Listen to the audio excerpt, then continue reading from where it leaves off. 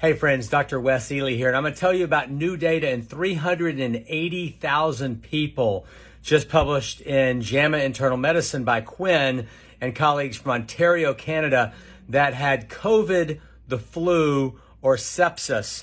And it's a great study for us to understand the long-term outcomes of people who you might see out in the world, at the mall, in a restaurant, in your workplace, who are suffering greatly after having been sick in a way that is invisible to you.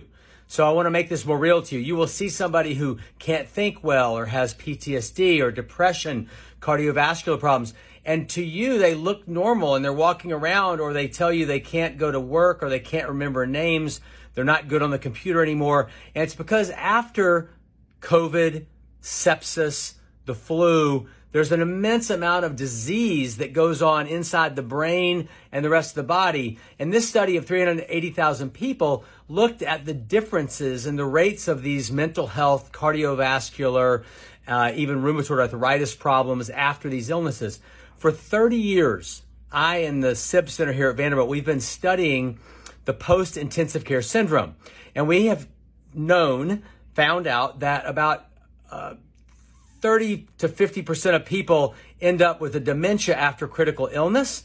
They end up with 30% depression, major depression, and about 20% post-traumatic stress disorder. Turns out after hospitalization for COVID, these rates are very similar. These patients after COVID also get acquired cognitive problems, mental health problems, cardiovascular problems. In fact, they have a higher rate of blood clotting going on. We've known that this is a problem because COVID hits the blood vascular lining, what we call the endothelium. And in recovery from COVID, those patients even have more blood clotting than the sepsis and the influenza patients. But all of those groups of people end up having big problems down the line in survival. And the message here is that there are millions of people around you, whether they had hospitalization for COVID or flu or sepsis, which is a bloodstream infection, who end up suffering in this dismantling way of their life. They get disability cognitively and physically.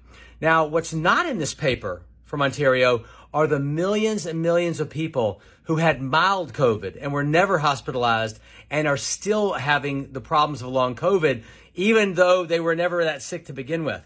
But 3 months later, or a year later, now we know even 2 years later, they're having tremendous problems with their ability to think, remember names, do their jobs, POTS disease, postural orthostatic tachycardia syndrome, all kinds of problems. So friends, be careful out there about judging people when they can't perform. They are suffering. Let them be the expert of their own illness. Listen to them, validate them, and let's do all we can to come up with medical answers for their problems. We are designing research, and others are around the world, to find medical answers and ways forward for these people so that they can pick up the pieces of their life. Thank you. Shortcast Club.